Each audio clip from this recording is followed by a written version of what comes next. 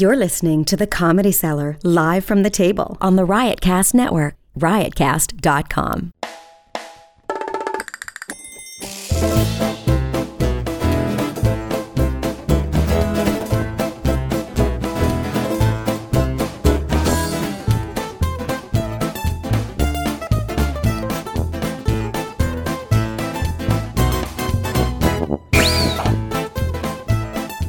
You're listening to Live from the Table on Raw Dog Sirius XM 99. This is Dan Natterman. Noam is out of town. I believe he's on vacation. Is that right, Periel? He is on vacation. I think he's someplace warm. Yeah, we're not sure where. But if I know Noam, he'll come back no tanner than when he left us. My guess is that he's under an umbrella somewhere, avoiding the sun assiduously.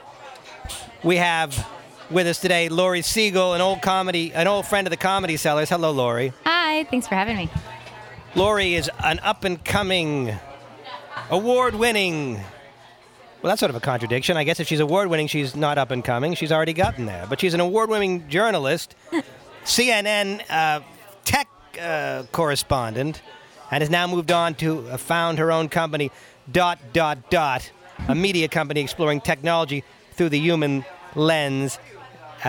Before we get into that, however, I do just want to I have some housekeeping to do with regard to the Comedy Cellar. Apparently, they fired the chef. Did you introduce me? And Periel's here. Apparently, they fired the chef. They know who you are. You're a regular.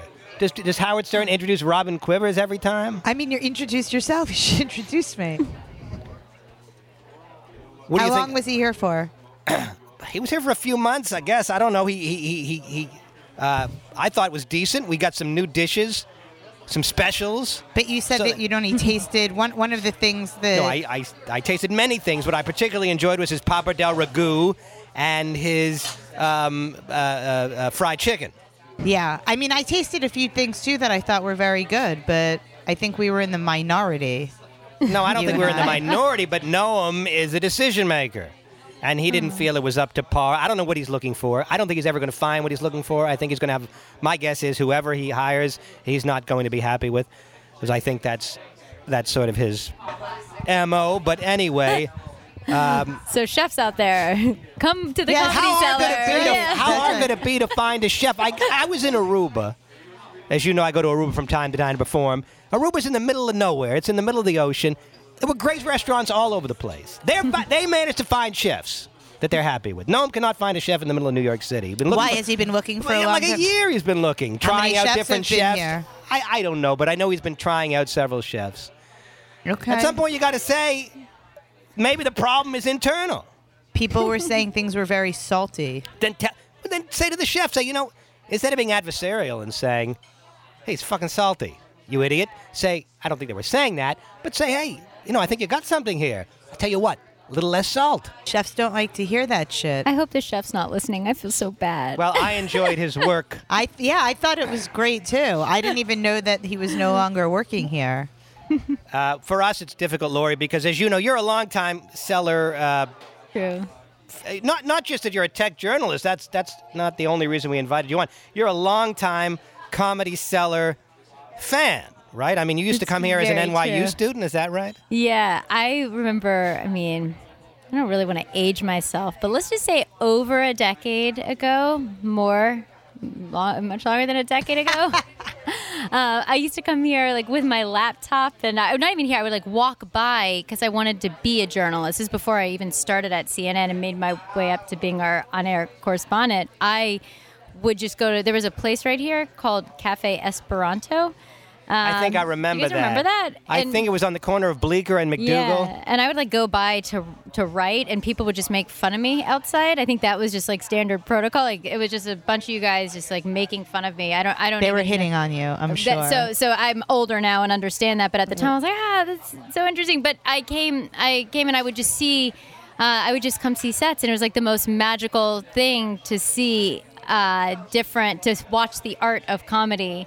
and it stuck. And so I just kept coming here. Has the magic worn off at all? You know, it really has not. I feel like it was like a rite of passage. I would bring like parents. It has for us. I would bring parents, boyfriends. I would bring everyone here. It was like the rite of passage, you know, to come here. And then like, you know, the Lions got lost. It's hard even, you can't even like get in here anymore. I mean, I'm so happy to be here.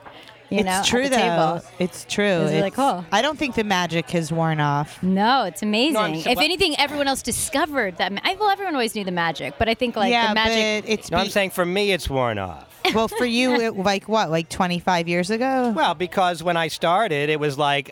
How old were you when you started? How long ago? When I first started coming here, I was about 24. Excuse me, I have a bit of a cold. I guess I was 24. As I was telling Periel, I've been eating right, exercising, and I've never felt worse. But I came here, I was young and full of, I was completely convinced I was going to become a great big star. Well, you are a great big star. Yeah. Fun. I watch your stuff. Artistically I've grown, but the career is not what I was hoping that it would have been. But I don't want to get bogged down in that. Let's talk about Laurie Segall's. And I found out about this because my friend Brian Steinberg writes for Variety magazine. He's like, he's a writer there, whatever. And he covered Laurie Segall. So I saw it on his Twitter feed. Do you know Brian, or you just talk? Well, he covered my exit from CNN, which happened. I did a documentary on Facebook last year at this time, which was a show that aired on it was Facebook's 15-year anniversary. So I interviewed Zuckerberg and a bunch of different folks. And spent a lot of time, I would say, inside of Facebook during some of the more problematic moments.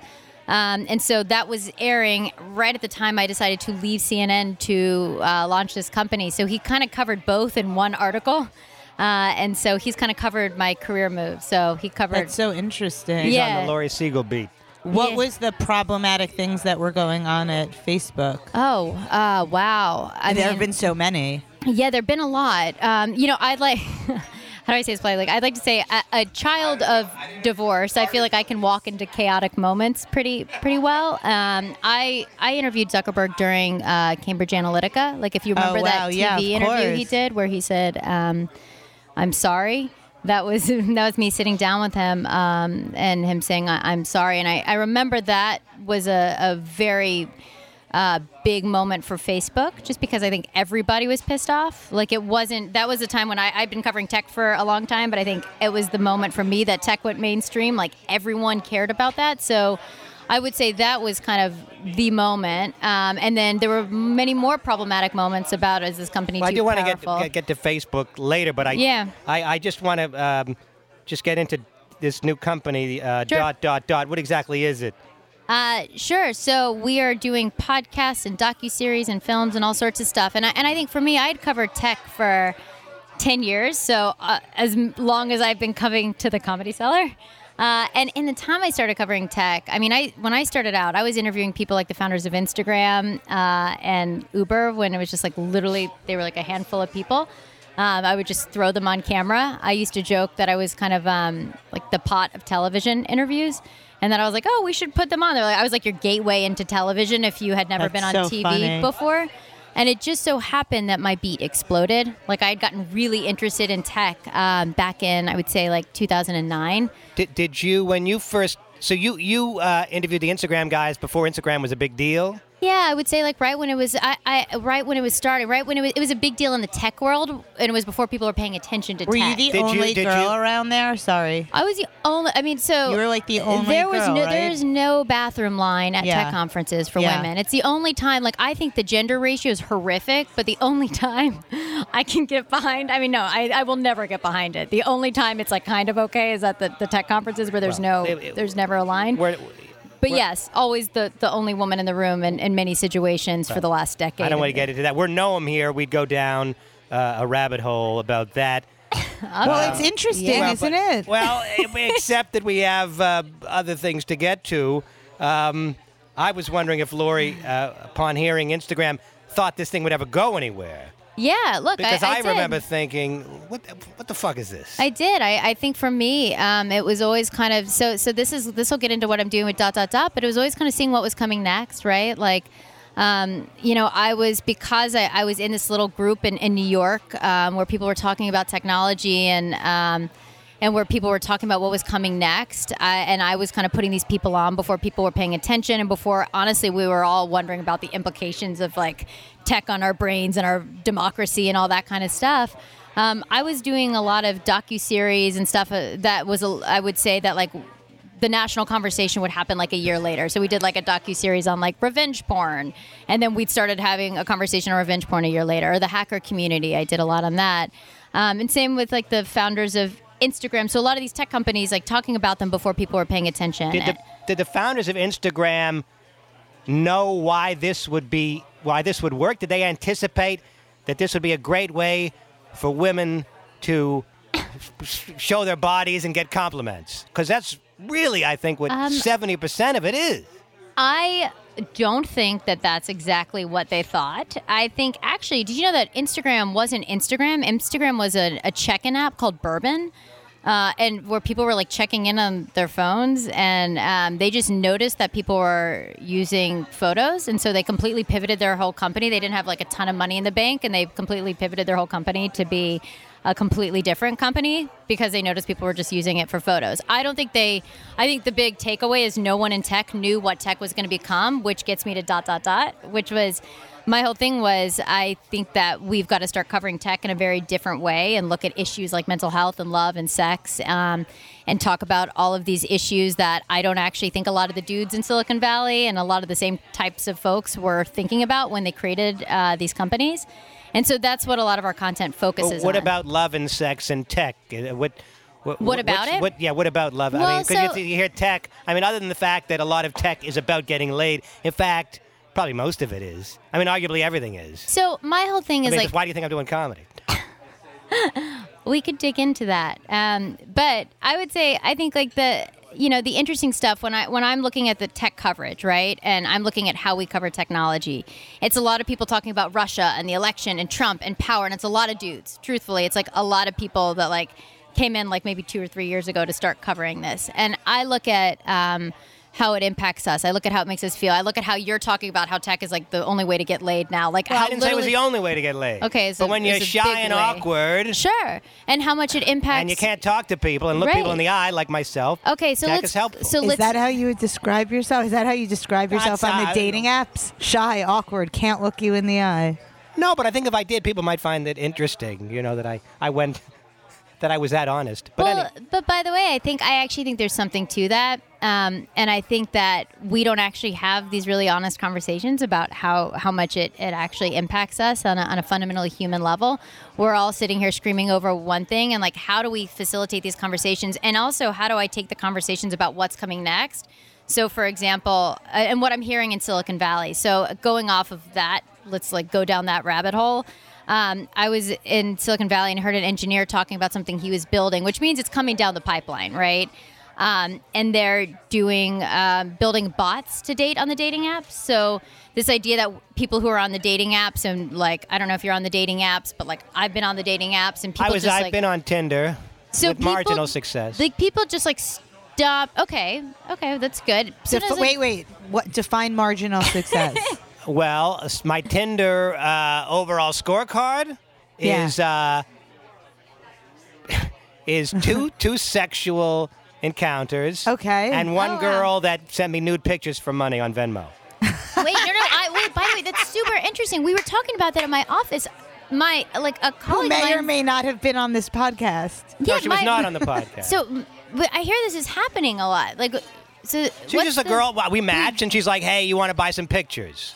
How much? Do you think they were really of her? I mean, it was of her because I told her what to send me. But how do you know it wasn't like something else? I mean, I want to dig into this. Because I ordered it special, custom made. How do you know it wasn't any nipple or something? No, I said I want you in this position doing this with that. Hold up today's newspaper. Hold up today's paper. Whatever. Okay. Not quite that. How much were they? How much were the pictures? Depending on the content. I don't want to get too into it. No, just give me what do you think she's anywhere listening? from $50 to $100. Whoa. Were they worth it? Is it ever worth it? I don't know. Is it ever worth it afterwards? Sure. Maybe. Of course. It's worth it beforehand, and then afterwards, it's like, oh, well, that was stupid. How often does this happen? This is But I actually a only story did I'm it- interested in. Yeah, How okay. often does it happen? Because I feel like this is happening a lot more in the dating Well, apps. another. Yeah, there's a lot of prostitution and a lot of pictures. Yeah. One girl said she would clean my apartment naked. Wow. Oh, interesting. Yeah, which I didn't take her up on it. Though I guess I That's could on use. Tinder. That was on Tinder. Okay. Tinder is sort of. Yeah. Tinder is what Tinder is. I mean, What is Tinder? I'm so considered- out of the game. Tinder is considered the more Like, bargain basement, well, Really? it started or to, more sketchy. Well, Tinder was like sketchy. the original dating app for like where you could that showed like swiping and this and that, and then there were all these other ones that were kind of built off the same idea of Tinder. There's Right. Hinge and Bumble. Bumble and Raya, which is like I don't know. Yeah. You got to get invited to Raya. You get invited to I've Raya. never been on a dating app. Yeah. You got to give Tinder credit. They did, as far as I know, invent the concept of swiping. Yes. So Sean Rad, who's the founder of Tinder, that was like his whole thing was like he was also socially awkward. I didn't mean to look at you and say socially awkward, but you said socially awkward, so that's why I said that. That's my thing, babe. Yeah. I mean, that's my hook. That's amazing. That's amazing. And so that's why he created Tinder. But so the next iteration, let's go down the rabbit hole. The next iteration of that. So the problem with dating apps. You haven't been on them. Never. So your mental health is probably good. No, it's terrible, You know, but- well, as someone who's No, been on it's them, okay. I turn into like a bit of a bot. Like I think I'm genuine, like a pretty nice person. But when you're on these and there's just people talking, you just like kind of become like a little bit of a robot. It's easy for me to say that I don't really believe that that's the only way to meet people. No, I don't think like, so. It seems I was still single when they started, Right. but I'm way too paranoid. Like I could never date somebody like that because I would be certain that they were going to murder me. Like too there's no trusting. way I could meet somebody online and be like, sure, like Yeah. let's. I like immediately am like, so I started Well, doing which one are this- you on? Tinder's not for you. No. You're like a Bumble girl. No. What's the I like difference? Whitney. Are you on Raya? Because you're like a Well, big I don't deal. like Raya. So I'm. Imagine the kind of guys who are on Raya. Yeah, okay, so I'll like, tell give you me the guys a who are on fucking Raya. break. Just let me just paint the picture of the guys Please who are on go Raya. ahead. And then I don't want to let this go off the rails anymore. This is super This upsetting. is on the rails. So These the guys are the that are on rails. Raya are like the DJ. Like Totally. I have like X mini follower DJ That and I then, bought. like that I probably bought and it's like I mean I think I deleted I probably I'm still like have. I'm in like show business. Yeah, like or you might see me like spinning somewhere. Oh, and, there's- like, there's real yeah, people, there's and actual- I'm sure the women are like, I'm a model and eat pizza. You know, it's like I'm fun and cool too. But I you know people that have met genuine celebrities on Raya. Oh, like by the legitimate way, celebrities. So actually, you know who's on there? He frequents here all the time. John Mayer. I've seen John on there. Who else have I seen? Also, a lot of tech guys. By the way, the worst. I don't even get started. The just like tech guys are on there who have wives, but they're on there just for friends. I swear to God, Oh, for the love if of my fucking future God. husband, let me just state this right now, and I hope this doesn't get picked up, but I'll be like, it's like ever and come back to haunt me. But like, if my future husband Definitely is on will. Raya, which is like full of like models and like eating pizza to try to be approachable, like if my future husband is on Raya just for friends, I probably wouldn't be okay with it. But I don't know. Ridiculous. Well, I don't think they're really just looking for friends, obviously. Yeah. But anyway, so to get back to the We'll get back to the story. bots. Are we Wait, getting I to want the- to hear more about ... But I do want to tell you something. One of my best friends' husbands was. I like to say that he created Gmail, but he was technically on the team who created Interesting. Gmail. And now they're. Yeah, That's really interesting. They're So now really he's doing- interesting. Yeah, they're doing okay. They're doing okay. I bet. Well, so anyway. So what I always find really interesting is the stuff that everyone thinks is crazy, and like back in the day when I started covering Uber, everyone was like, "This is insane. No one's going to get into a stranger's car." And like the next thing you know, like who's calling Uber crazy now, right? And I love ideas and misfits, right? And things that people think are insane. I've just always you guys are great, but maybe that's kind of why I liked the Comedy Cellar, Yeah, right? totally. It's like the mental patients. It's just like Well, really I would- crazy. would've- I've always liked people who say things and do things a little bit different, and I think that was always the spirit of technology. It's changed a lot in the time I've started covering it because they became the man to a degree, right? And the power brokers. But I've always been really interested in the edge cases and what people should be talking about that they're not. And so while everyone's running over here talking about, which I think is important to talk about, and I've interviewed Zuckerberg many times and a lot of these CEOs, so they're talking about Russia and the election and democracy, and I think we've got to talk about these things. What's in the corners that we're not talking about yet? And there's so many incredible, what I call them corner stories. One of them is bots in dating, and we can make jokes about this, but in Silicon Valley, they're coding bots to date. So we've heard bots in a very corporate way, right? Like when your food doesn't get there in time and you're talking to the bot or something and you're like, where's my food? And it's like, I'll be right with you. But now, like, we're seeing this happen. We're seeing bots turn consumer in a really interesting way. So engineers are creating bots to go on the dating apps and start the conversations and, actually set up the date. And you wouldn't know it's a bot doing that. This sounds like the Twilight Zone. Wait, but then when you go on the date, what happens? So I had, this engineer he was nervous to talk about it, and he spoke about it with me for the first time. He worked with Facebook on some of their bot technology. He's a really interesting guy. And he hasn't put the technology out there, but he created something called Keyboard, which goes on your phone, and it has like pre-programmed responses that go to the dating app. So if it has a photo of a woman on a hike, it'll say that's beautiful. Where is that? So he was doing this, and his whole thing was, it just gets me off the app. And so he installed it. My whole thing is like, let's not judge. Let's just try it before we judge. And as a woman and someone on these dating apps, I was like, my first instinct was to say this is pretty bad. People already have become bots to a degree. Like, why are we doing this? And so he installed it on my phone.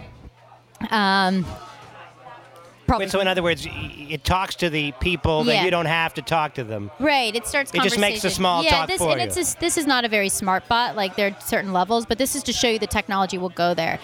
And I tried it once, and the bot was like so stupid. I mean, it was saying stupid things, but it immediately set up a date with a guy in like 5 seconds. I felt really bad about it, so I just closed it to him, which it was super weird. Obviously, I think it's probably weird if a girl says that to you on a dating app. He was very upset. I learned pretty quickly about his anger. And I think through the hardships, we would not have lasted given his anger issues. But it was interesting to see this visceral reaction to this type of technology.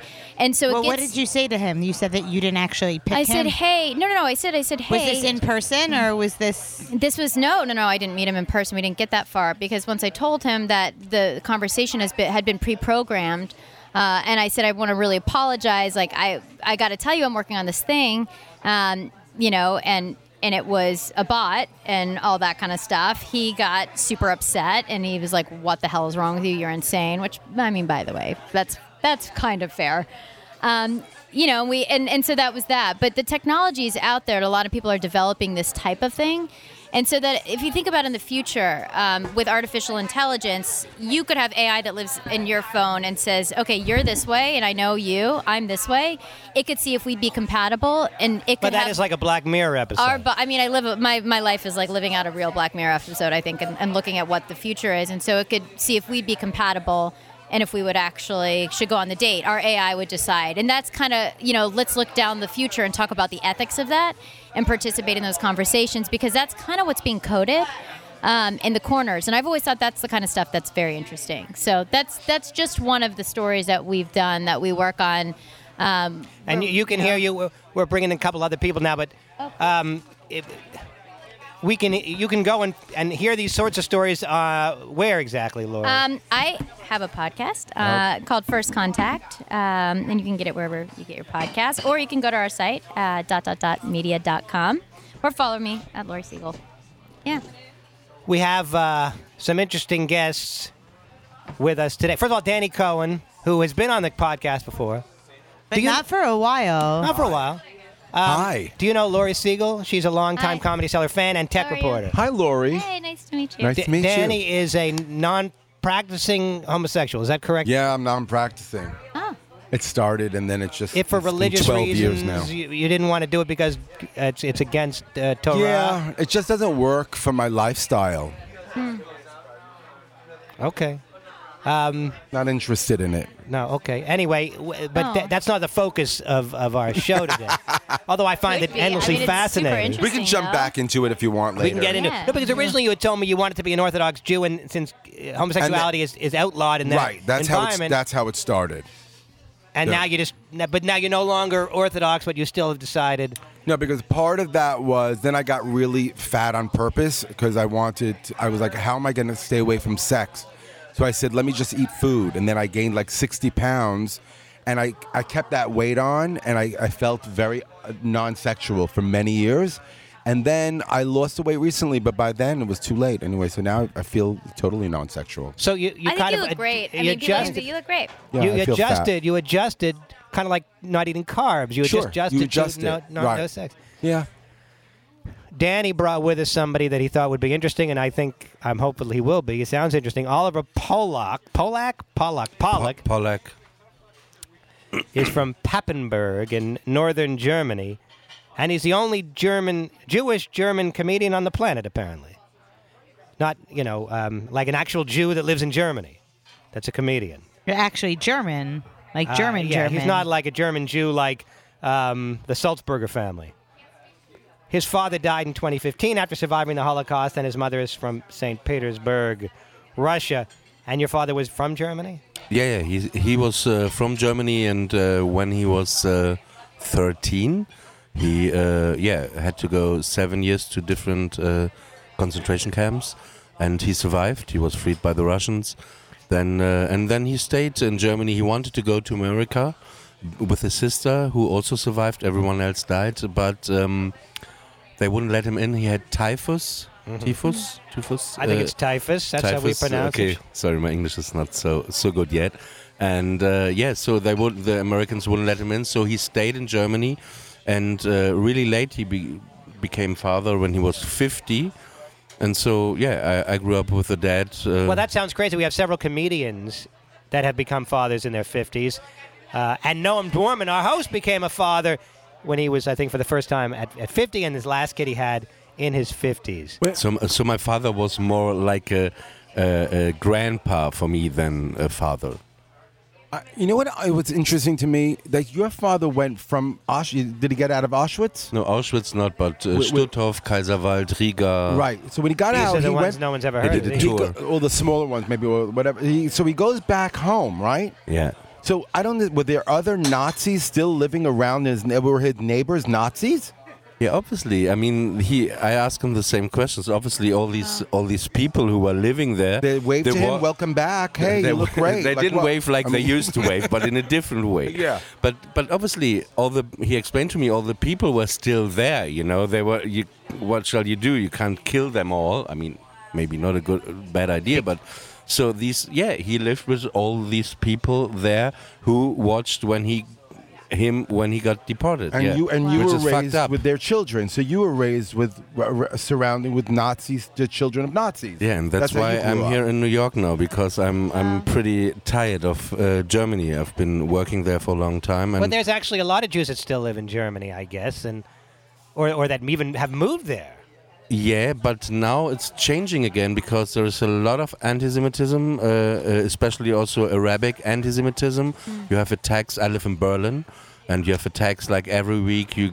People get I beaten will up be and in stuff. Berlin in May, Yeah. performing with You're Louis welcome. C.K. Yeah, I know. 20th of May. Oh, is I'm- that when he's coming? Yeah, I'm going to be there. I'm opening for Louis. Laurie, I don't know if that's... That's Madison, like the size of Madison Square Garden where he plays in Berlin. Oh, is it? It's a Mercedes-Benz arena. You didn't know that? I didn't know he was performing at the That's- Mercedes. that's I thought we nice. were going to the Volkswagen Pavilion. But seriously, though, I don't know what Laurie thinks about me opening for Louis. I don't know if she's holding it against me or not, but Why? That's a good thing. because Louis is a controversial figure. Yeah, but my opinion is that it's bullshit because. Well, I don't want to get into Okay, Louis sorry. a lot, but Sorry.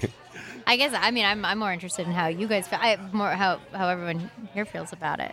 about How what? do you? I guess. Well, I don't. Yeah. go ahead. Yeah. We don't have to get into it. I guess I'm more curious to see. I thought it kind of came at an interesting time where people were talking about saying things and not saying things. I think about that in the tech community. Everyone in the tech community in Silicon Valley is like, there has been like a huge I would say, like culture war playing out, where people feel like no one can say anything anymore, and people are very bitter about it, and this and that. And I'm kind of like, to a degree, I think some of this is like I have no patience for it, and then I think some of it is like, okay, I understand there's certain frustration. So I'm just curious. It's like a totally different narrative and this and that, and there's a lot of the women's stuff. So I probably have very different opinions than you on many of these things. Anyway. Well, me and Noam, we talk about Louis a lot here, and we're both, not willing to serve as judge, jury, and executioner, and without all the facts. And in any case, I want to go to Europe. But maybe it's interesting for you. Maybe you don't know that perspective. I saw him last year in Milan, in Italy, where he played, and I think it's a different view from Europe than maybe here in America. And I think personally, obviously, it was creepy what he did, but we all have a creepy side. But at the end of the day, he didn't touch anyone. He didn't really harm anyone. He apologized for it. I mean, and he's a comedian, and I think he should perform, and people can decide whether they want to see him or not want to see him. I mean, that's my opinion. Well, that's more or less. Without, again, we've deep dove into that topic a few times on this show, but that's roughly our opinion here. Anyhow, so your act talks about German history, and more to the point, the Holocaust. Well, I just started doing stand-up 10 years ago, and before I was hosting the Disney Club in Germany and doing stupid things which I really hated. And then I decided I wanted to stand up, but I didn't know what to talk about. And then a friend of mine, because I liked a bit of American stand-up, because German comedy is really horrible. And so I liked Sarah Silverman, Ricky Gervais, I know he's British. So I thought of using my biography as a basis for my comedy, like all the comedians like Eddie Murphy, Steve Martin have done it. I don't do that, by the way. Okay. My stuff is all shtick. Yeah? David Tell. Okay. Like David Tell doesn't talk about his biography. Yeah. For me, it's... I changed... That's why I started. It went somewhere else then also. Yeah, but I decided to start like that. And yeah, it happened to be that I was the only German Jewish stand-up comedian then since the... Second World War, and obviously I talked about, when you talk about your biography, you talk about your mother, your father, growing up, Germany, Nazis, and yeah, that's how it started. But my mind actually got opened here, because in the United States. No, here in the Comedy Cellar, which is also weird for me sitting here right now, to be honest, because here I understood what comedy is when I saw shows in the cellar. For me, the most important comedians for my thinking and development in my were Comedy Cellar comedians. Was Nick Griffin, Godfrey, and Dave Attell. And these three, especially also Nick Griffin, showing me the awareness that you can also use like really bad feelings, like depressions and all this, bring into comedy, and also talk about that and use that. So you're able to talk about Nazis in front of a German audience. We get a lot of Germans here at the Comedy Cellar. For some reason, we get a lot of foreign people here, and I oftentimes will ask, so who here is from Europe? Because I have a couple jokes in that area, and people will. We get Sweden. We get who else do we get here a lot? We get France, and we get a lot of German people. And some comedians will be like, they'll make a reference to it, but I, generally speaking, do not touch that era of history. Why not? Well, I just feel like it'll put everybody. It's like, it's a tough one. I feel it'll put everybody in a weird place, and it's not their fault. I don't want to go after them, right? Because they weren't there. Unless it's some 95-year-old guy, then maybe he was there. But if it's somebody in their 30s, but there are more opportunities like then going after someone. Like, for example, not going after them, but just to bring up such a topic. I just feel like it might make them feel bad. It will probably get a laugh. But I mean, like Godfrey talks about racism. Godfrey talks about racism in front of a white audience. I mean, Well, that's because almost the same Yeah. Well, in a way. maybe so, but because racism is still ever present in America, it's still something that affects him. Whereas this is history. No, And it's so- not. That's what I wanted to explain to you. Okay. It's, Well, but I don't live it. You live Okay, it. yeah, that's maybe. In Germany, you have a really big right-wing movement since 5 years, like really hard, and parts of them deny things from the Holocaust, and you have like Jewish people chasing them through the streets, like especially also many Arabic people. You've got this all, and it's getting really weird again. In a country where they said never again. And Is the right wing and the Arabic people, are they in the same team, or are they? no, two they're not in different the same teams? team. But it makes it they're- even harder. Right. So the Jew in Germany is battling the right wing that's sort of denying Holocaust, and they're the sort of like bring back Nazism a little bit, but not really. And then you have is that what you're saying? And then you have the Arabic people who Arabs. sorry. No, I mean, I'll correct you if you want. I know people often will ask. That's actually a German thing to correct people, but you can do that. Because like I know I have a lot of friends, like French friends, for example. Yeah. They'll say you correct me when I make a mistake because I want to improve, but I kind of feel like a dick after a while correcting them, and then I just let them go on about their merry way, and saying I want to take a coffee, instead of have a coffee. They say I want to take a coffee, and I get tired of saying it's have a coffee, you idiot. So eventually I just let it slide and say let's take a coffee. yeah. What's the feeling here? Like, is it more? Are you sensing it more or less anti-Semitism? Has anything changed over the last years in the time you've been doing what you're doing? Like, do you sense any difference? You mean in Germany or? No, here, but in the States. I wonder if I know that the political climate has changed a lot. I feel In Is der it just- Staaten. Der Staaten. You call it the States der Staaten? in den Staaten, yeah. In Staaten. Like, do you No. sense anything? And I don't know. I mean, I don't know what you guys sense in the crowds. Like, if you got, because I don't stand up there. Like, you guys get a sense of like, I don't know, whatever in the crowds. Do you ever I mean, get a I sense just of it? started doing stand-up in English since 1 Yeah. year, and Okay. I started performing in New York. I performed on the Stand New York. See, I have to correct you again. It's not since 1 year. I've been doing it for a year. But again, I won't correct you if you don't want me to. No, it's okay. But It's your podcast. no, I'm just saying You some decide. people because otherwise people will go their whole lives. They'll be making the same errors. Do you like to be corrected? He's asking you. Do you like or do you not want to be corrected? I have He's problems easygoing. taking decisions, so we shouldn't talk about that. You don't want to talk about Louis. I don't want to talk about decisions. No, I'm happy to talk about Louis, but the problem is we've talked about it. If you want to hear more about Louis, you know. can go back to the archives I know, and hear all our I know. Louis shit. Okay, I wanna But answer we got your about question. Louis all the time.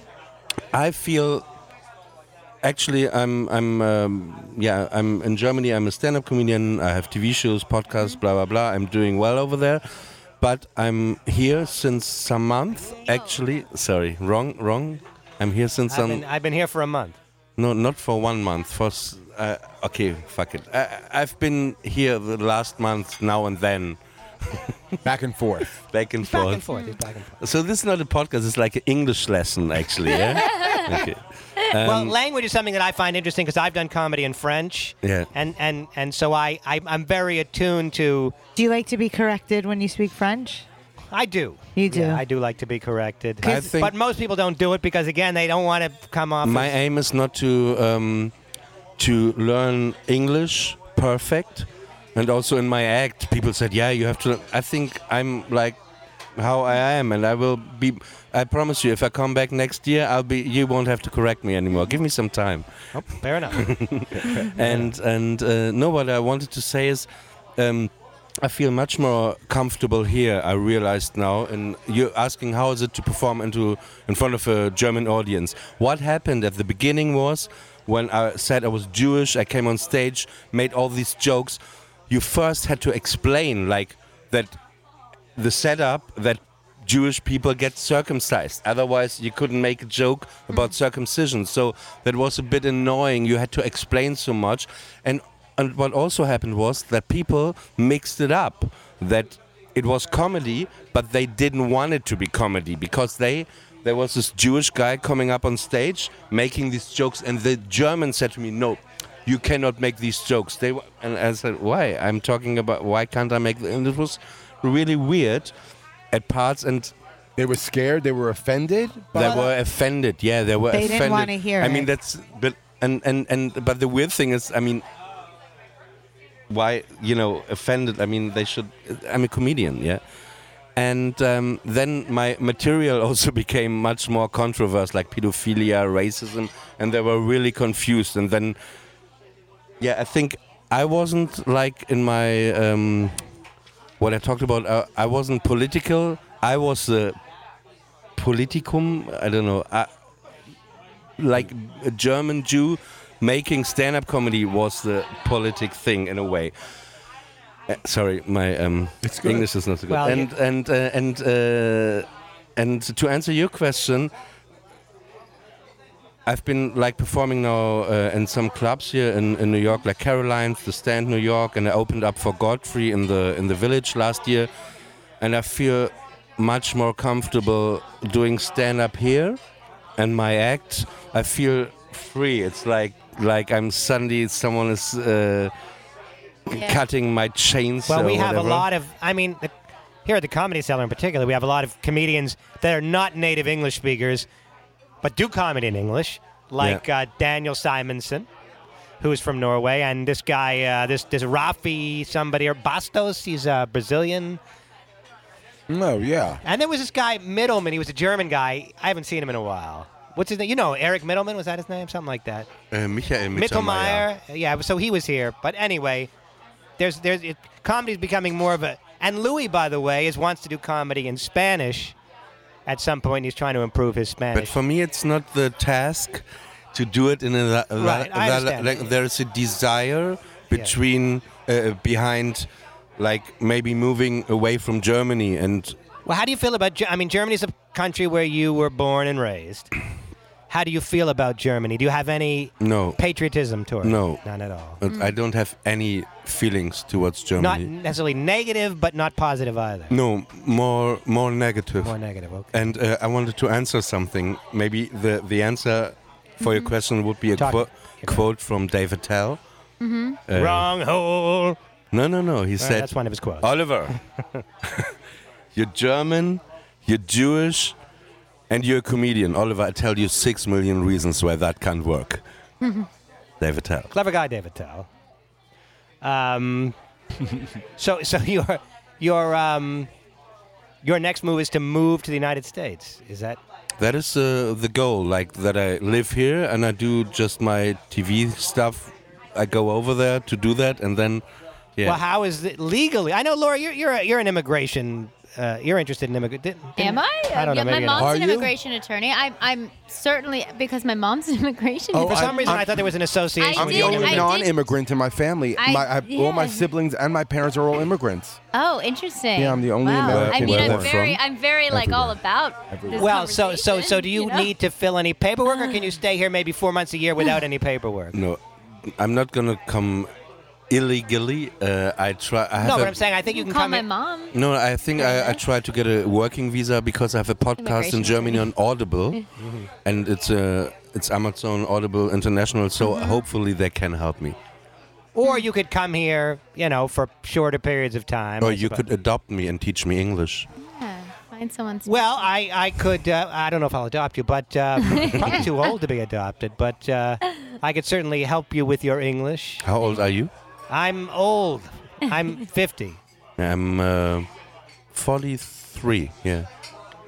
But all right. Anyway. I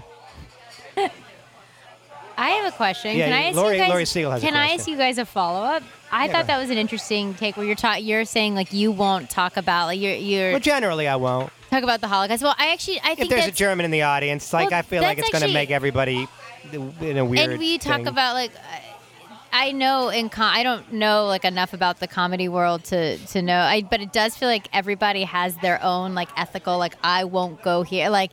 some people like nothing's off the table, but some people like I have my own like. So I'll relate this. Everything I do in my career, I relate to technology to some degree. So. I was cutting down an interview I did today with a guy talking about ethics in war, and I asked him the question like, artificial intelligence, you're building out technology, will your AI kill or not kill, right? And every like tech person, like, is there technology you will not build, right? So I'm always kind of trying to push the thing. So as comedians, I guess I ask like, is there a subject that you will not go, or do you have something that like for you is just no? Like I'm saying I won't talk about the Holocaust in front of Germans, but I do have a couple of Hitler jokes.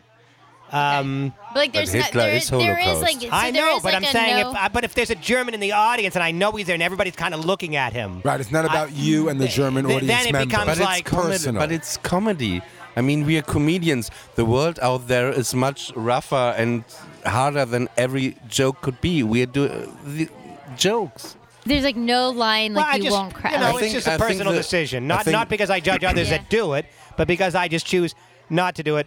Because I make a decision that this isn't going to put the audience in the spirit that I would prefer. So, Okay, so that's something, interesting, But so yeah. that's something you don't like to do. Is there? How about? Is there something that I won't do more? I think I don't have any moral or ethical qualms would. about making I would. jokes about anything. I think if it has to be funny. If I mean, I- if if you I can think it would make it funny, like you're good. If for some reason I thought it would incite hatred, then I Right. wouldn't do it. That's interesting though. Like I don't know. I mean, Yeah. As long as it's about me, Yeah. Okay. then I don't mind talking about anything. Okay, But so I it don't has want to to be talk directed. about other people. Okay. Right. I That's would never talk about. interesting. I'm not interested Yeah. in other people. Like, I wouldn't talk about a fat girl. I have nothing to do with Okay. a fat girl, so I wouldn't want to talk about fat girls on stage. Yeah. A fat guy I can talk about because I'm a fat guy. I used to be fatter, No, you're not fat. but I can't talk about anything that I'm not. Yeah. I wouldn't. That's so interesting. Yeah, that Yeah. is really interesting. I'm very personal. I'm very, I will very never personal on forget stage. when Bobby, I'm not going to say his last name, but like in high school, I was roller skating and it was very tough for Well, me. where were you, Like, high school in the No, 70s? maybe it was middle school. And he was like, fat girl, what you going to do when she comes for you? And to this day, I still remember that. So you were fat in high school? Oh, yeah. Because no, middle school, I was You really look very large. thin now. Well, it was like, it's fine. It's like, and this isn't like cute Jewish girl being, I was fat. Like it was like, I feel like I have a decent personality because of. That's actually an amazing. Well, you're very line. you're very Because thin of, like, now. He just goes, I feel like I have a decent personality. Because of middle school and Bobby. So thank you, Bobby. But so Right. I appreciate your ethical line that you're crossing. I don't know. I mean, that's just the way I've always Yeah, they done won't cross. comedy. Yeah. It's all about I me. don't Super judge interesting. others that do jokes about this, that, or the other thing. I personally Yeah. have certain things that I wouldn't joke about. But you know, But you don't I get wouldn't super I personal. wouldn't joke about a midget because it's been mostly because it's overdone and because. But if you you're sound- not- because those- may I Well- ask you something? You're talking about language. Yeah. And we are midget's here probably now, not even a nice word. But you're not allowed to. You shouldn't well, say little midget, person, should little you? person. Well, whatever. A little person. No, I'm sorry. You started correcting me, and I have to. You don't Well, say as I midget. said, I asked if you wish I'm to be sorry. corrected. No, no. And if you don't wish to be corrected, that's No, perfectly no. fine. I was just. That's something I learned. That You're you right, shouldn't Oliver. say- You should not be Well, saying Oliver, midget. you're correct. that that is not Dwarfism. Dwarf or little person. Right. And I would. Dwarf. I don't have. Dwarfism is No, you is can't a I say don't- dwarf. No, it's dwarfism is a scientific term. I'm It's very dwarfism. sure that it's. You're allowed No, to say dwarf is fine, Oliver. I say dwarf. Oliver, the dwarf is okay. But How about- Listen, I'm okay with anything. a little person is I don't like different little than person. dwarfism, right? The point is, the M word That's a good question. What is is M? no midget is off the table. Is not considered polite. Do That's you not- know So Oliver that? is correct about that. Do you know that Freddie Mercury had a party in Ibiza where he hired, I think, about 30, well, now we'll say little people, and had them painted gold, and they were walking around with trays of cocaine Great. for one of his parties? No, but this is fantastic. And we thought the cellar party was good the other night. Well, by the way, I want to talk about that briefly. The Comedy Cellar had I forgot about it. I was going to bring that up, Periel. I appreciate you bringing it up. Yes. The Well, Comedy yeah. the Comedy Cellar had a holiday party yeah. the other night on Monday. Now it's February. The What holidays. are- holiday? Oh, for exactly. President's Day? No. Because for some reason they don't want to have a holiday party at holiday time in December for whatever reason. Well, it gets busy. It's very busy now. It's busy Yeah. time. Yeah. So they have a holiday party every year in February. Where were you? I was looking for you. I forgot about it. Liz texted me to come, and I said, sure, yeah, I'll be there, and I forgot about it. But would I have forgotten about it if it were in December? Probably not, because I'm in a Christmas mood in December. Are you? What's Yes. like a Are you in holiday a Christmas party with a lot mood of, in like, December? Huh? What's it for? I was to say, like, first of all, you answer that question, then I'll ask my follow-up. Yeah, what was your question, I Pam? mean, I just don't really feel like I remember you being like in a Christmas mood in December. Well, I am, and if you saw me at a holiday party in December, you would have seen it more clearly. But I mean, I feel like I saw you like at least once a week in December. The point is, No. I don't believe in holiday parties but that are not at holiday time. I've said this before on the show, I so like forgive it. me for beating this dead horse. Okay. But every February or January when they have a holiday party, I bring Right. this up. Holiday parties are meant for holiday time. I call it not a holiday party. I call What's a it party? I call it an annual party, an annual staff party, and we're part of the. I mean, Well, call it a comics- staff party. Don't con an me. annual. But February tell me is it's a holiday party. February is a No, no. tough month if you have seasonal affective disorder, and one of every 5 people do. Like it's like there's no sun, it's really cold, you're not in the holiday season, so it's kind of cool to throw a party. I then. appreciate it. I And appreciate and it so now. my in February. follow-up That's was going to fine. be like, Call what it is a a holiday party like with a bunch of comedians like? Are you guys like funny when you're drunk? Like, I was- is it you- I more you dan- funny? hang out I with- dan- I danced for insa- 6 it was hours straight. insane. You Yeah, hang I mean, out what do with- you guys do? I You danced. hang out with us. Who's the you most? You've hung out with us Yeah. in that context. I guess I so you have. tell us. I got trashed and I danced for 6 hours straight. The What, ins- what was the song? What's like? Oh, your- I was yelling at the DJ, and then they told me to stop yelling at him because I only dance to disco. Only disco. That's what great. I'll only dance to disco in 80s and I've 80s. never seen that much food in my life. Yeah. But not from the chef, right? Was this No, before he that- got fired? Well, no, one would have ordered out from somewhere, but There was they set up a tattoo parlor in the middle of Yeah. Are you serious? Mm-hmm. Who? I gotta say that is pretty ballsy to like set up a tattoo. I mean, people were real full- tattoos? But they didn't Oh, they do were numbers, did they? oh, They were booked. They were booked. Nice callback.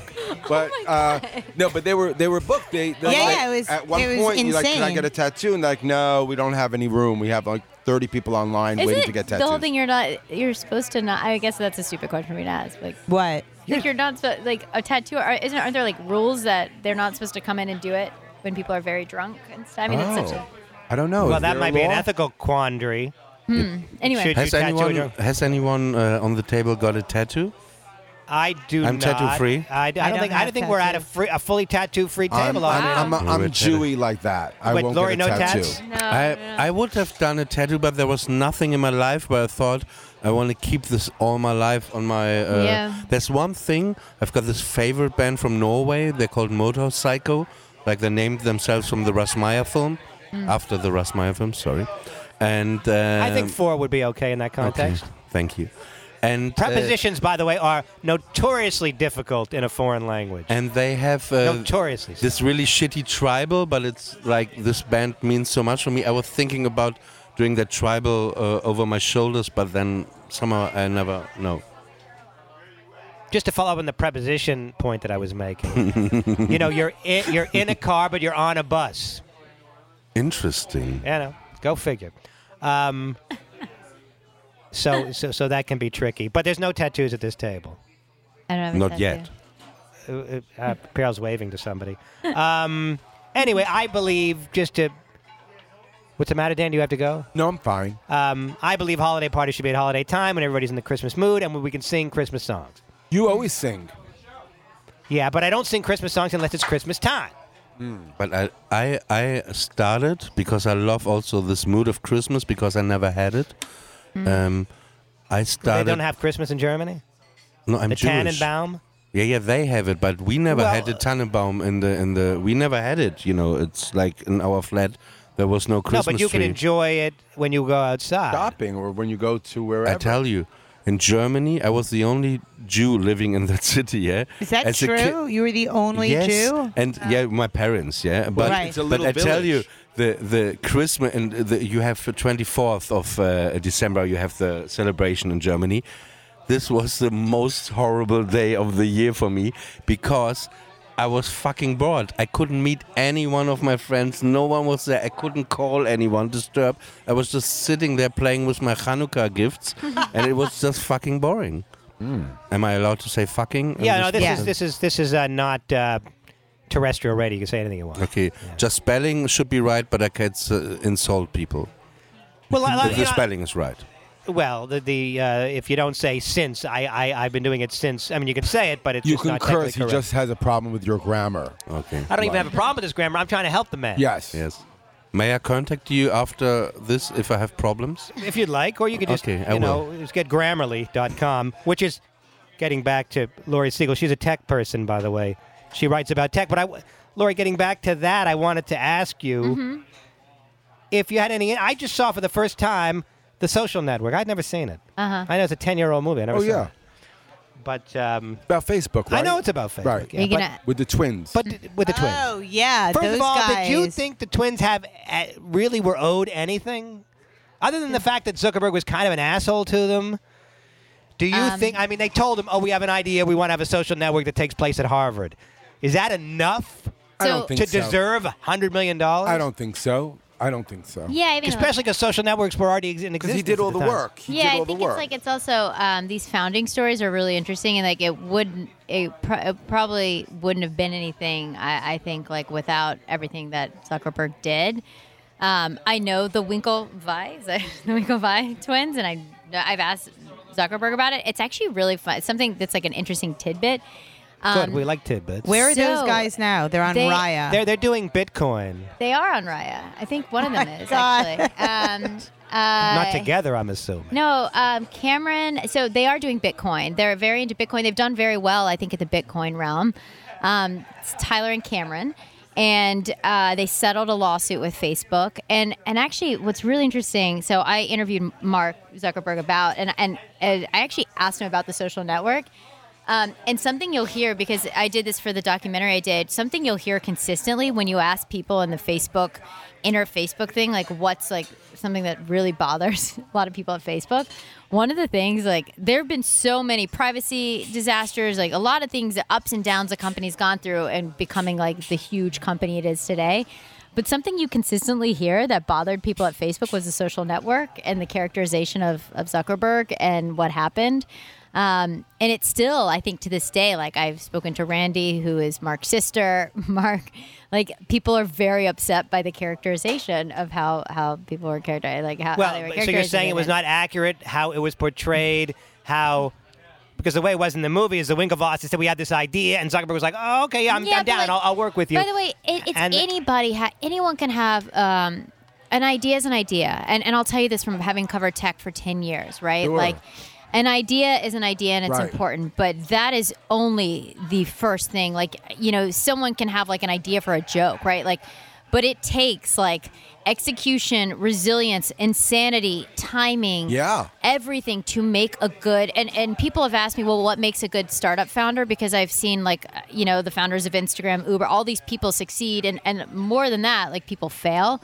And it really isn't about being the smartest person in the room, about having an idea. It's like being the most resilient. And something Zuckerberg did that I don't know if like people understand is like you think about Instagram. He bought Instagram during the quiet period when the company was going public, where you're not supposed to do anything. He went out and for $1 billion, and everyone, by the way, $1 billion is nothing now to buy a company. He bought WhatsApp for $22 billion.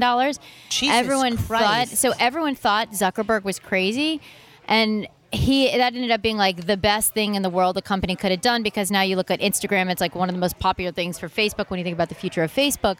So there are so many times people thought Zuckerberg was insane when he turned down an offer from Yahoo. Yahoo wanted to buy the company for like, I'm forgetting how much, but like an insane amount. And he said no. He had employees leave the company. So a lot of people He's got a lot of money, huh? Well, don't remember he's got a lot of money. Don't remember the foresight that some of these people have that at the time seems like insanity. And so, you've got to be, if you want to be a good founder, be willing to be, I think, unpopular and have foresight to a degree, and also have an insane amount of resilience. Do I think like he was probably, and we have like the conversations at Zuckerberg where he's calling them, I'm going to take the idea, say all this stuff. Like, sure, like do I think he was he behaved poorly and was probably a not great in that situation? I'm sure he wasn't, but could they have done what he did? I think knowing so much about the company now, I don't think they could have, but they still got a payout. How long do you think Facebook will exist in its current form? Is it possible to take Facebook down at this point? Because remember MySpace? It came and went. Right, it came and went. So maybe there'll be something you don't know. But the thing about Facebook is this. If I want to become the number one automaker, I can create the greatest car, and people will buy that car. But if I create the greatest social network, I need to have everybody on that social network already. That's what makes it great, the fact that everybody's already there. So even if it's functionally better, if I create a functionally better social network, but if nobody's on it, then by definition, it sucks. Yeah, so how do you take down a colossus at this point, because Facebook's bigger than MySpace ever was? Is it possible to take it down with a similar product? Well, I also think you got to remember that Facebook isn't just Facebook anymore. Facebook is WhatsApp. Well, but I'm talking about Facebook Classic. Well, I don't know if Facebook Classic will exist in 10, 20 years from now. I mean, it doesn't even exist anymore. I think we have this idea that Facebook is this like natural place to be, but as we've learned in the past several years, it's quite sinister. And Mark, I think... forget about sinister. You can't forget about sinister. It's got billions of people on it. But it doesn't matter. No, but even Zuckerberg has said that the future is privacy. So if you look, he does these New Year's resolutions every year, and he'll like post them on Facebook. And this year he didn't do it. He decided, okay, like in 2030, this is what Facebook's going to look like. And he said the future is going to be privacy. So even Zuckerberg is saying basically saying it's not going to just be Facebook. It's going to be more private networks, probably within Facebook. I think the future will be augmented reality, will be WhatsApp, will be Instagram, will be all these different things. Oliver, you say what? No, I think Facebook is dead. It's like Detroit. Everyone has moved away. But it's not dead. That's the... I think so. It's more just like fueling old all of these people. things. All the people. Facebook is we on Instagram the whole time. We communicate now. Instagram is... Facebook owns Instagram. I know, but it's still like the older generations. Facebook is uncool. Yes. But you know what else is uncool? Not liking Facebook? The telephone is uncool. Once something becomes uncool, it becomes like the standard. Everything like right now, I know when I speak to don't all post my anymore on Facebook. I used to, and Facebook I use it. Instagram to me. 40 and up, by the way. Instagram. For 40 and up. No, but also if you're 20, 25, no one's going on Facebook. Well, but also, 25-year-olds. Maybe not. But also, Facebook to me is where you can have real conversations and debates. Whereas Instagram, nobody has debates on Instagram. You can't have conversation and debates in the internet. I think you should have them like here. Ideally, on a table, yes, but because there's so many fucked up people. When was the last time you went on Instagram and actually learned something? There was nobody puts articles on Instagram. Nobody has discussions on Instagram. Instagram is, I'm feeling really cute today, and I wanted to show you. Love this dress. Okay, whatever. But no. But you're wrong. You're wrong. Nobody's saying, hey. Yeah, it's easy and breezy. It's easy breezy. Yeah, in a way. But I'm friends with, for example, the New Yorker, the magazine, on Instagram. So they posted a few days ago an article, I'm sorry to say that, about Louis, like 1 week ago. And then I saw it on Instagram. I clicked on the link. And I was reading it. And the good thing, what I like about Instagram, I don't have to discuss with idiots, I just read it myself, and maybe I talk with friends who also read it, but I don't want to discuss on Instagram. That's horrible. Or on Facebook. Or you Twitter. Enjoy that? Like, what is Twitter this? and Facebook. Well, and this is like insulting at the end, and like with... I do enjoy it, but I like to beat my head against the wall. Because I will often have discussions, and I never convince anybody of anything. Nobody convinces anything of I hate anything it. on Facebook. That's ridiculous. I know you don't actually think that you're changing people's minds. I enjoy scrapping. I'm a scrapper. I enjoy But scrapping. people are having those conversations Scrapping, and those arguments on Twitter. Yeah, I got like that you Yeah. enjoy that. That's where it's happening. It's on Twitter. Twitter also. Yeah, Twitter also I enjoy.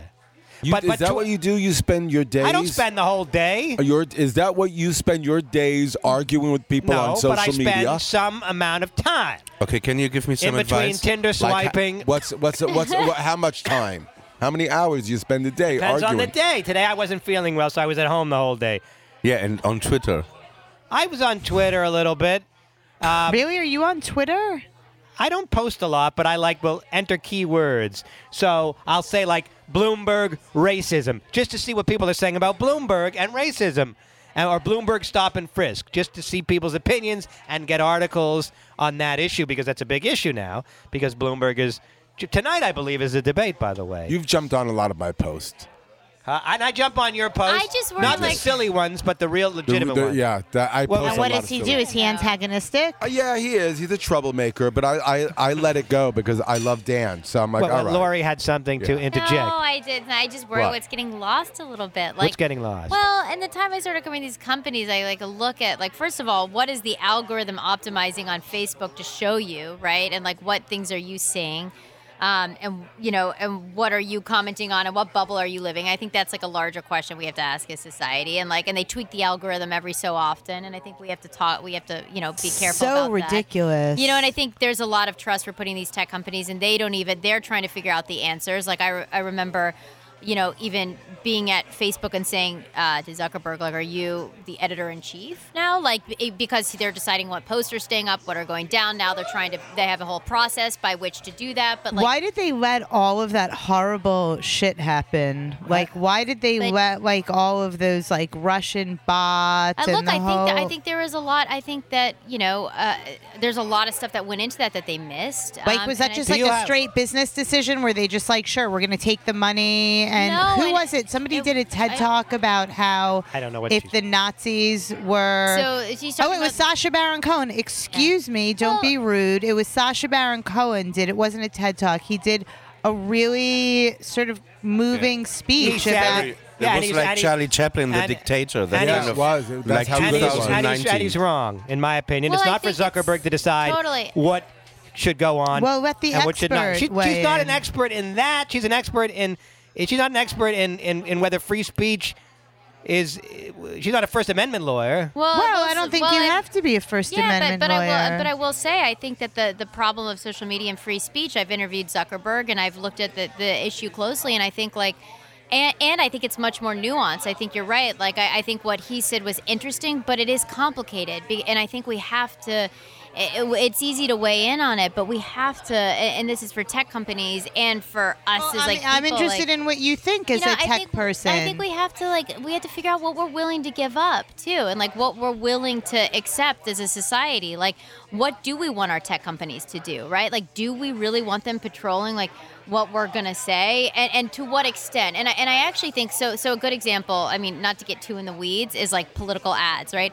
A lot of people are saying about these companies oh, we should they need to be banning political ads, right? Facebook needs to ban political ads because a lot of these political ads are blatantly false and they're spreading, and this is spreading disinformation, and it's horrible. Well, if Facebook bans political ads, a lot of things are going to happen, and it's going to make it easier. And so if the argument is from one side is that it's going to make it easier on the incumbents, and then I think you also have to, have a more nuanced argument, which is it's not just about banning political ads, it's about micro-targeting. This is actually me getting very in the weeds on it. But it's not really, the issue isn't just about political ads. It's about the fact that these political ads are being micro-targeted to certain people. Yeah, and certain people isn't are that seeing super things. sinister? So maybe I don't know, I we get need. grossed out by that maybe we personally. need to have a conversation. But people have to understand it better, and Facebook needs to do a better job of talking about it, and we have to do a better job of listening about it. Right. But it's more about should you be able to micro-target? Is the same thing. It's okay if we micro-target you for deodorant, for advertising, right? To say this kind of population might be the best kind of micro-targeted population for this. But when it comes to democracy, should we be micro-targeting to this degree, to this extent? And maybe there should be a limit here. And I think that's actually a debate people should be having. Yeah, I agree with you. But my whole thing, and this is what I was talking about with creating ... is some of these conversations get so just black and white and good and bad. And the tech companies don't make it easier on themselves because sometimes they go into their corners and they do things in certain ways. And then I don't think, especially soundbite culture, Twitter, Facebook doesn't make it easier to have these debates, especially now that these are multi-billion-dollar companies. So, I think there's a lot of nuance that goes missing when it comes to these ethical questions. But the question of free speech is a big one, and I think we actually have to figure out what we're willing to accept because there are trade-offs. So what are you saying? You think it's fine? I think that people should be able to. But it's that not Zuckerberg people. should not But it's not people. Zuckerberg should not be deciding what is appropriate and not appropriate politically anyway. To say on Facebook. I think it should just be a free kind of an environment, and let the caveat emptor, let the consumer beware. Do you think that if they're going to do that though, that it should be more transparent? Because that's the part that I sort of take more issue with, is that it doesn't seem that transparent to me. So it seems very manipulative. I'm not sure what you're getting at. I think part of what you're saying is that a lot of these policies need better explanations. You need to explain why something is happening and why something isn't happening in certain ways. No, I haven't experienced that. And you know what? My home feed, I pretty much have, I'm going to say a 50-50 Republican-Democrat home feed. I have, out of, let's say, 1,000 friends, 500 are Democrat and 500 are so I don't think I'm not getting one-sided anything. I don't think I get a lot of everything. So I don't know. I think we need to teach people. I think we need to teach people. Yes. We need to teach people to be logical and not stupid. We need to smack people in the head and say, don't believe everything you read. Don't we create our own algorithms? Don't we create them? Yeah, but whenever you see something whenever we're to blame. Blame yourself. Whenever you read on Facebook, but there's you have to learn how to cross-reference Google and not believe everything you read and have an open mind and be logical. Don't be a dummy. Yeah, but that is the general problem, education. But there's one point you didn't talk about. As you said, WhatsApp is Facebook is Instagram. What I realized, for example, if I write on Instagram with a friend, I wrote hey, let's go to Asia. My dream is I want to ride on an elephant, So I just wrote this in a private WhatsApp chat. So not even half an hour later, on Instagram, Facebook, 7 days, I get advertisements riding on an elephant in Thailand. That just happened to me today. Well, that's a privacy issue. Now they're looking into your private messages. You'll notice it everywhere now. Well, they're looking at your private messages, and now that becomes a privacy issue. And I haven't noticed that. Oh, really? But in terms of my instant, are you being serious you're saying about instant this? messages? Yeah, and also or just posts. No, public posts are instant. No, it's really private. It's not private. And I don't. Yeah, it's not. It's not you think private. it's private. Yeah, it's not. It's just because it's said. It looks it's like it's private. It's deceptive. Well, That's what I'm it's saying. misleading. WhatsApp. That's a sinister and thing. What happened well, is. then there should be a way to opt out of that. Yeah, but what do you think? It's free, right? So but that's you're the problem. giving away your information. Using this, we should not be using it. That's right. That's true. We should use different sites. We shouldn't use Facebook. We should use a site that is secure, where you know That's this right. is not selling your information about you. But you have that always. Like if I would look up now a hat from Carhartt or something on some page. That's right. Suddenly you get for 1 week, hey. Can I ask you a question? Or maybe just accept that privacy is. Or Oliver, I don't know, were you able to find a good ride on an elephant? Yeah, or maybe just accept it. Maybe I decided at the end to ride on myself. Oh, I don't like that they're looking at instant messages. If I Google something, Of course they are. and the algorithm gives me ads for that, I don't mind it as much as if I'm on an instant message with somebody saying I'd like to go to Thailand, on an instant message, mind you. Yeah, of course. And then I'm getting ads for Thailand. I'm glad I didn't write in the chat, hey, I like little boys from Thailand, and suddenly you get like weird stuff and the police is coming to you. Well, now I you only said it on wrote a about podcast. elephants. Yeah. Well, it's an illusion of all right, privacy. Periel. Well, it's true. I think it's a really important point. Well, That's not an illusion. If you're seeing ads 2 seconds later, then it's pretty obvious that it's not private. I haven't noticed that with instant messages. I'm not a very private person. Like, I don't care about privacy. Interesting. I'm not affected by either. it. I'm Me more. neither. That's the thing. So I'm with you. my whole thing is like I think these are super important questions. I think even as important, if not more important, are also questions of like tech and mental health and how it's going to impact relationships. I was interviewing someone recently who's like a neuroscience brain hacker, and I was like, he was telling me about how in the future he thinks we'll be able to order our dreams and how Neuralink technology will make our brains hackable, like and all sorts of crazy stuff. And then the future of disinformation will be like, instead of people being able to manipulate us on Facebook, they'll be able to change our thoughts. So crazy Black Mirror stuff. But then I said to him, what do you think is the most important, the most ethical issue coming down the pipeline when it comes to the future of tech and humans? And he's like, I think the scariest thing is that like our future kids, when they grow up, they're not going to be in relationships or sleeping with each other, anything like that. And like people aren't Neither is Danny Cohen.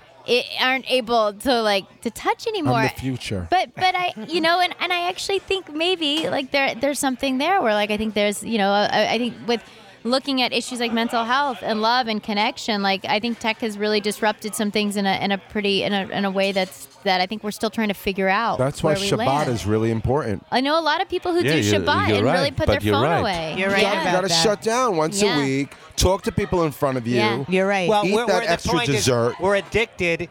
We're not happier necessarily. We're just addicted. You should practice talking to someone like on the street, like just randomly saying things to people. Well, why would I do that for? I don't know. I think it's good practice. But you know what the next level like, is? You talk about being socially awkward. I feel like it's a good practice. You know what the next level is of that advertisement thing I was just talking about?